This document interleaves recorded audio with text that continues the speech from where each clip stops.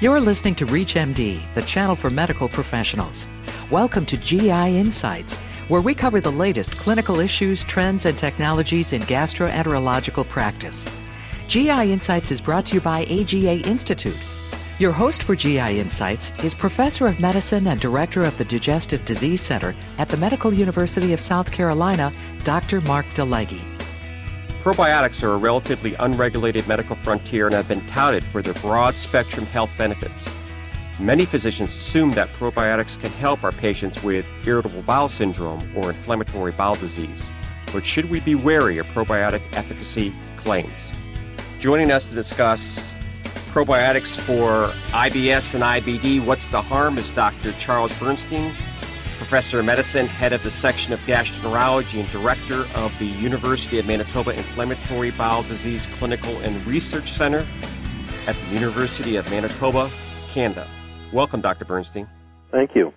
So, Charles, I have to start right off and say this whole probiotics, IBS, IBD connection, how might they work? What's the deal here with regards to its possible mechanism of action?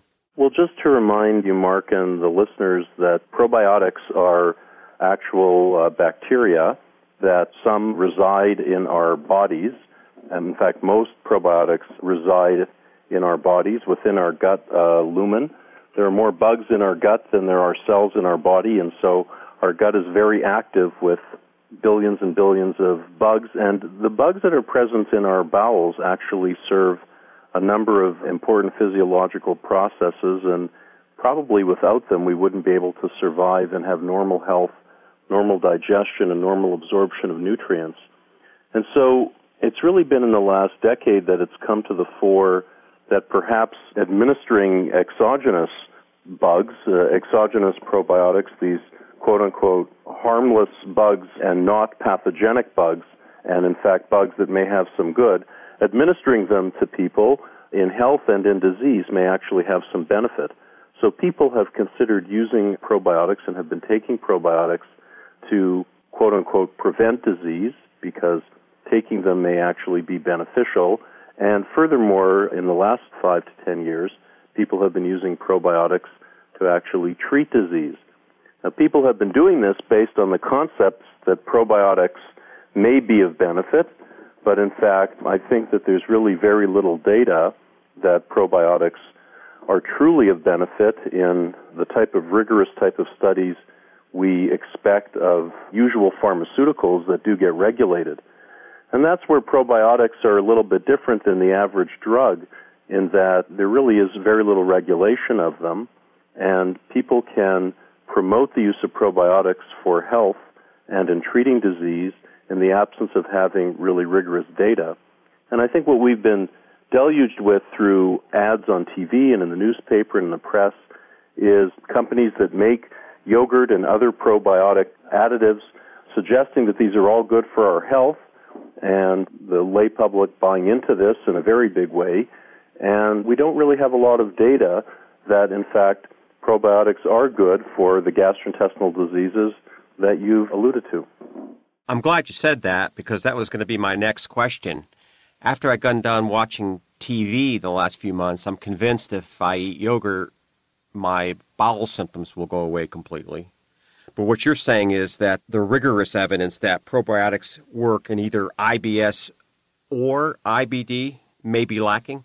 That's correct. In fact, if we start with IBD, the inflammatory bowel diseases, Crohn's disease and ulcerative colitis, in fact, the only aspect of those diseases where there's reasonable proof that probiotics can have a beneficial effect is in an entity called pouchitis. So that's for people who have their colons removed with ulcerative colitis, and they have an ileoanal pouch created. About 40% of those people may get pouchitis at some time, and in fact, about 10% of people may get chronic pouchitis. And we're not really sure we understand what pouchitis is, but it seems to respond to antibiotics. And so it's plausible that there's some alteration in the bowel flora and the ileoanal pouch. And so about 4 to 5 years ago, a couple of studies were initiated through a group in Italy using a probiotic compound called VSL number 3. was shown to be effective at maintaining remission in pouchitis in actually up to 3 controlled studies that were placebo-controlled. Now, VSL number 3 has not been really studied very much outside of Italy in controlled trials in this disease entity of pouchitis. But other than in pouchitis, in ulcerative colitis and in Crohn's disease, there's really very little data that probiotics are effective. There's certainly lots of enthusiasm that they might be effective. There's a probiotic called E. coli Nissla 1917, very interesting E. coli organism that's non-pathogenic. It's actually called Nissla 1917 because it was actually an E. coli that was derived from a patient named Nissla back at the end of the First World War who was actually ill, but actually they cultured this E. coli, and it's a German group that markets this compound, and it is a quote-unquote probiotic E. coli. And there's a few studies that it may be equally effective to low-dose 5-ASA in ulcerative colitis. But those studies have small numbers, and in fact, as I said, it was being compared to low-dose 5-ASA. And so I'm not actually sure that E. coli Nissla 1917 would be as effective as moderate doses of 5-ASA. There's been a placebo-controlled study in ulcerative colitis from Ireland, really quite an excellent study, a large study, that actually did not show any benefit of the probiotics studied in that study. And there was recent studies using probiotics to maintain remission after surgical-induced remission in Crohn's disease, and a series of studies using a variety of lactobacilli were actually negative. A more recent study using that compound I mentioned, VSL number 3, in treating post-op Crohn's disease to prevent remission, did not quite reach statistical significance. So in all, it was a negative study, although there was a trend towards perhaps fewer of the VSL number 3 patients relapsing at 1 year compared to placebo patients. So all in all, there's really very little data to support probiotics as being effective in inflammatory bowel disease.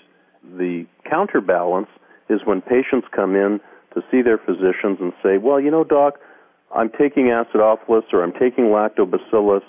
I think this is helping me. What do you think I should do? Should I keep doing this? And usually most doctors shrug their shoulders and say, well, it's probably not harmful. Maybe it'll help, or if you think it's helping you, why don't you go ahead?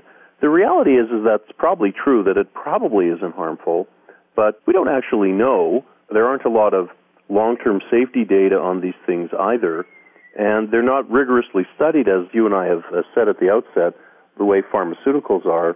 And so there's just an assumption that they're quite safe, and there's very little data that they're effective. If you're just tuning in, you're listening to GI Insights from ReachMD Radio, the channel for medical professionals. I'm your host, Dr. Mark DeLegge, and joining me to discuss probiotics for IBD and IBS, what's the harm, is Dr. Charles Bernstein, professor of medicine, head of the section of gastroenterology and director of the University of Manitoba Inflammatory Bowel Disease Clinical and Research Center at the University of Manitoba, Canada. So I have to ask this then. There's a lot of different strains of bacteria falling under this title of probiotics. Should we be looking at single strains when we're doing testing? Should we look at combination strains? How do we even know what dose to use? Well, that's a great question, Mark, and I think therein lies amongst some of the biggest problems we have with this whole probiotic field.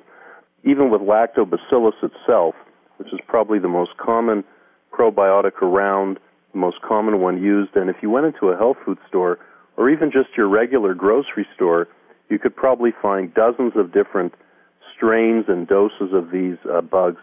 In fact, when some of them have been tested, some companies are actually selling strains of probiotics that aren't even alive, although I must add, I don't know that we know for certain the bugs need to be alive to have some effect. So that having been said, what ends up happening is that whatever companies have their probiotics in their yogurt or whatever they have it in, they just tout it as being beneficial and effective. And there are some groups that are really rigorously studying probiotics. In fact, I alluded to a group in Ireland at the University of Cork that have studied strains of bifidobacteria and lactobacillus, and they've really done this at a high scientific level where they've not only determined that the probiotics are actually getting into the bowel and measuring fecal bacterial counts, they're also doing some other biologic studies to determine that these probiotics are having some effect on the gut, and measuring, for instance, cytokine levels in animal models as well as in humans after the probiotics are being administered. And so there are centers that are actually taking on the study of probiotics in a more rigorous way and determining whether they do have a biological effect and determining in a rigorous way outcomes in some of these studies. And so if such a group is studying a probiotic and actually determines it to be effective, that would be the type of probiotic that I would be recommending for somebody to take, because rather than just pulling any lactobacillus or bifidobacterium off the shelf in any dose that it's marketed in, I'd certainly much rather have the type of information that this strain of bug in this dose actually can be effective for this condition. And so, in fact, in the irritable bowel syndrome field, which we didn't touch on, we were touching on inflammatory bowel disease, there's lots of different probiotics that have been studied. What's even more confusing with irritable bowel syndrome, there's lots of different outcomes that have been touted to have been impacted upon by probiotics. Composite symptom scores, bloating, diarrhea, etc. And actually, in irritable bowel syndrome, it's been suggested that probiotics may have more of an effect than in inflammatory bowel disease. And in fact, one of the better irritable bowel syndrome studies was using this bifidobacteria strain from Ireland. And that was a very good study, although it showed a benefit of this bifidobacteria for up to 4 weeks, and that was the duration of the study. Well, you and I know that irritable bowel syndrome is really a condition that lasts for not weeks, but months or years or even a lifetime. And so the other thing we need is not just short-term studies to see whether these agents have an impact, but long-term studies as well. Now, along the lines of sort of deciding on a strain or how do you know what's effective, there's a really interesting study that's come out of France that has suggested that Crohn's disease was associated with a decrement in a type of bacteria present in the bowel called Faecalibacterium prausnitzii. And what this group in France is doing is saying, okay, we have found that in Crohn's disease patients compared to healthy controls, there's a reduction in this type of Faecalibacterium prausnitzii. And therefore, let's turn around and see if administering that bug can actually have a beneficial effect. So that's a very exciting type of study, and it makes sense. There's an actually biological reason to pursue that because they've, on the one hand, found this reduction in that type of bug, and now they're going to turn around and say, well, if we add that bug in, will it have a beneficial effect? So I think your question is really the germane one to say, look, there's hundreds of these different strains of bugs out there. People are going to different drugstores, health food stores, grocery stores, buying whatever sort of comes at them off the shelf or whatever is recommended to them by friends or family or even healthcare providers. And the question is, as physicians, when we're seeing them, we really don't know whether what they're taking is going to have any beneficial effect. I'd like to thank my guest from the University of Manitoba, Canada, Dr. Charles Bernstein. Dr. Bernstein, thank you very much for being our guest this week on GI Insights. My pleasure. You've been listening to GI Insights on ReachMD, the channel for medical professionals. GI Insights is brought to you by AGA Institute. For additional information on this program and on-demand podcasts, visit us at reachmd.com and use promo code AGA.